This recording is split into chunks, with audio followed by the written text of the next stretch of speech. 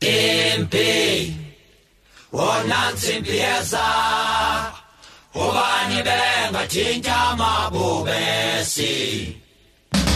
Tempe, wonansi empieza, ubani benga chinja mabubesi.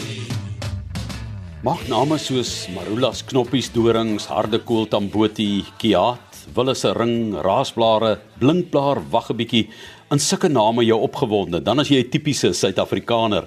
Nou, iemand wat sulke ekotoere onderneem en wat 'n kenner is op die gebied is Priscilla Swartz. En sy neem mense baie keer hier na Suidelike Afrika en ons streke om vir hulle te leer dat die bome, die plante, die rotsformasies waardevolle besittings is vir ons toerismebedryf. En ek wil by haar weet waar haar liefde vir hierdie plante en bome vandaan kom. Ek dink, Johan, mens word so gebore. En van heel kleins af was dit my belangstelling. My eerste woord was blom.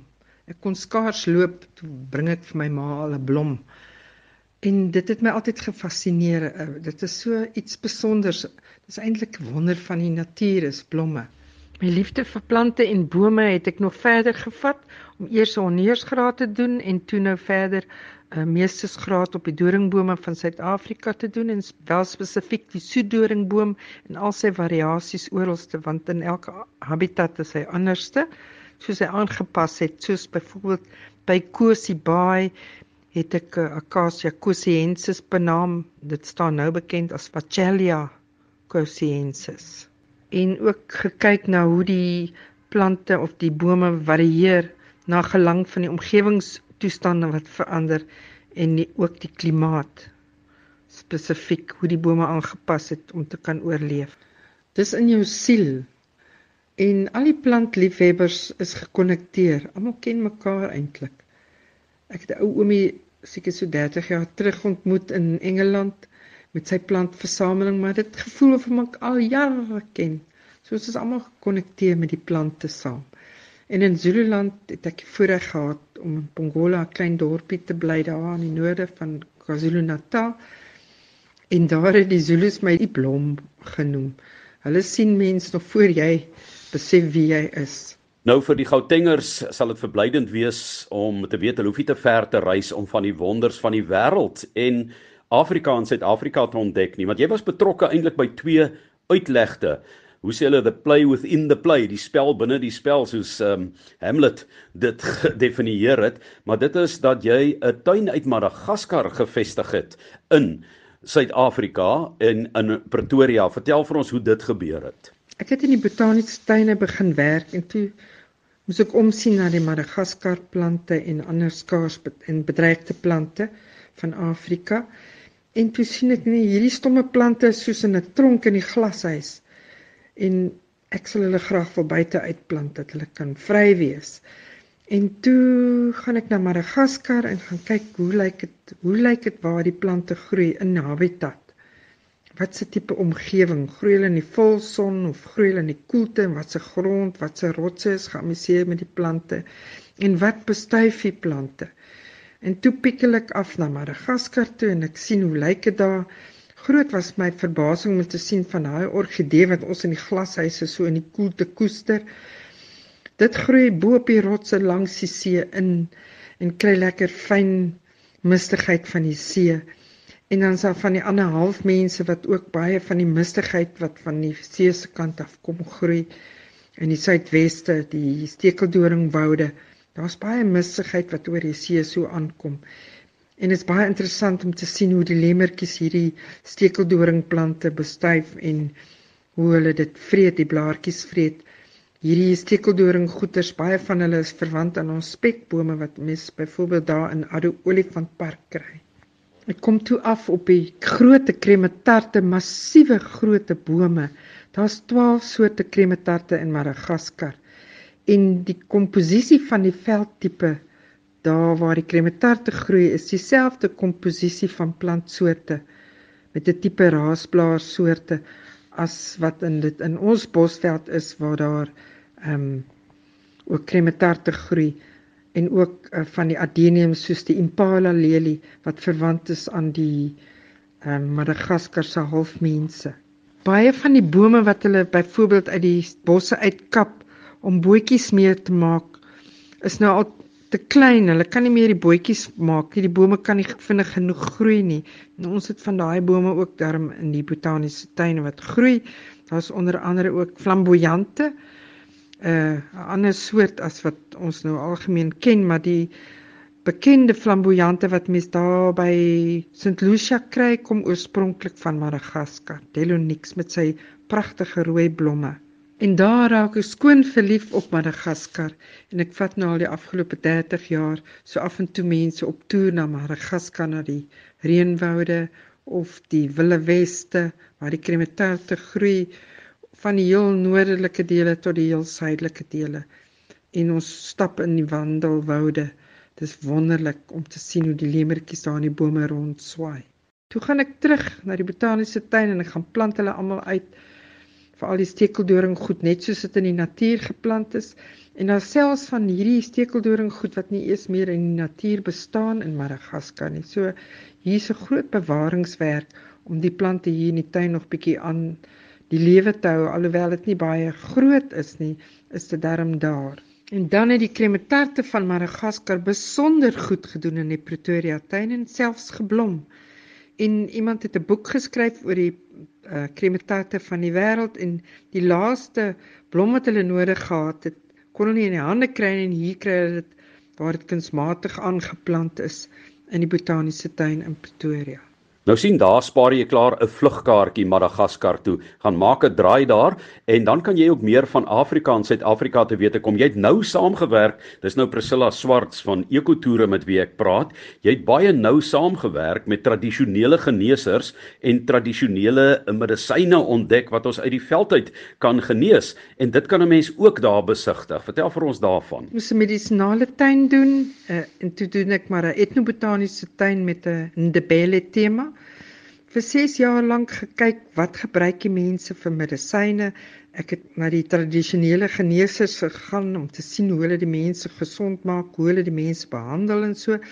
Mens kry die nyanga, dit is die krye dokter of die dokter wat plante mengsels gebruik. En dan kry jy die sangoma, die meer met die mense se siege werk. Nou die mense het hulle eie spesifieke mengsels van die plante, medisyne en so aan. Mens kan nie sommer enige ding gebruik nie. As mense dit wil gebruik, moet hulle dit met groot omsigtigheid doen en presies weet wat hulle doen. Want hierdie nyangas weet presies wat 'n mengsel om te doen. Hulle kry nogal lank opleiding voor hulle as nyanga praktiseer of tradisionele geneeser. Maar moenie dink hulle gaan hulle geheime van hulle mengsels vir jou gee nie. Hulle sal jou sê hulle gebruik daai bolplant en dan miskien so 'n madeliefie daarbey, maar hulle gee nie hulle geheime uit nie.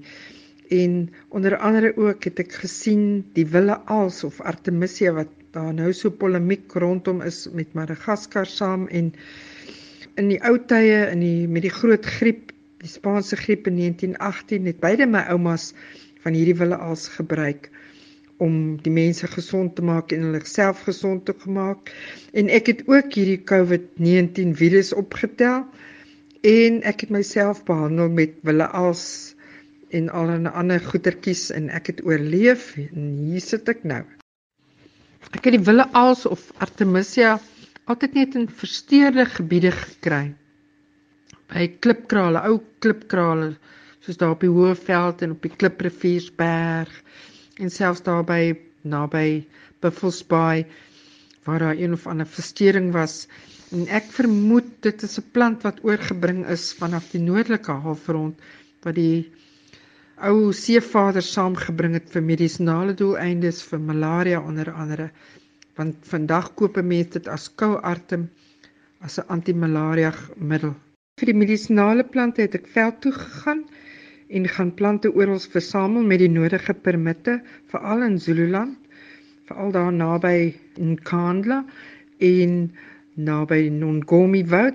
In die woud groei daar baie medisinale plante en die mense byvoorbeeld ontbas van die bome daar vir medisinale doeleindes en die bome is besig om uit te sterf, soos byvoorbeeld die stinkhout wat baie skaars begin word het. Dit het al lank al baie skaars begin word.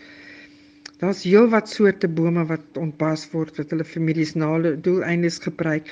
As jy na die medisynemarkte of die multimarkte toe gaan, soos in Johannesburg by Faraday Station, dan sien jy hope en hope bas van die bome wat hulle versamel, en bolplante en orgidee en allerlei soorte mareliefiese wortels en goed. Toe ek nou van die plante in die veld gaan versamel en by die Etno-botaniese Tuin geplant. Ek het ook navorsing gedoen watter plante gebruik hulle vir wat se goeder, soos byvoorbeeld die huilboerboon wat hulle vir dromme gebruik, want dit het 'n mooi resonansie, dit vibreer lekker as hulle op die dromme slaan, lekker geluid. En dan kom al die mense aan om nou soort van aan te meld of om na die toerdokter te kom om te kyk wat is fout met hulle. Vir die medisinale tuin het ek ook heelwat saad versamel van medisinale bome, soos huilboerboon en ander bome, en geplant en toe later uitgeplant in die Etno-botaniese Tuin, soos hy vandag daar staan. Ek het 'n indebele tema gebruik, want van die indebeles saam met silikaats van die ooste van ons land hier na toe gekom en hier kom vestig, en mens sien nog op die hoofveld, soos daar aan die ander kant Belfast, indebele huisies wat so mooi geverf is, en ek het gedink dit gaan 'n mooi vertoning gee, so ek het 3 huisies daar uitgelê. Die ene is vir die medisinale plante, die middelste een is met die agtergrondgeskiedenis van die mense en die tuin se ontwikkeling, en dan die derde huisie is dan vir die etno-botaniese gebruike, soos onder andere ook van die ebony hout, so swart hout wat hulle gebruik om altyd hierdie Afrika beeltjies te maak. En dit is verwant aan die guarri wat hier rondom Pretoria groei. So die bome word uitgeroei. Ek sien nie meer veel guarris hier in die veld nie. Nou ja, ongelukkig is ons nasionale botaniese tuine nog nie almal oop nie, maar sodra hulle daai hekke oopmaak, dan weet julle waarheen om te ontvlug. En ek glo, dit gaan binnekort wees. Hier lê 'n magdom van kennis en inligting in die botaniese tuine opgesluit. En jy kan jou hele dag daar rondloop en besig hou. Daar's bosveldbome, daar is woudbome soos geelhoutbome, in die bosveldbome is daar kiate en allerlei soorte doringbome en raasblare. Baie interessant. Lekker wandelpaadjies, so deur die klipkoppies en dan op die oop grasveld gedeelte. Dis Priscilla Swartz met wie ek gesels het, en sy het vir ons vertel van hierdie wêrelde wat sy ontdek het en gevestig het reeds in tuine, en in toekoms gesels ek met haar oor 'n paar ander moontlikhede in Suid-Afrika.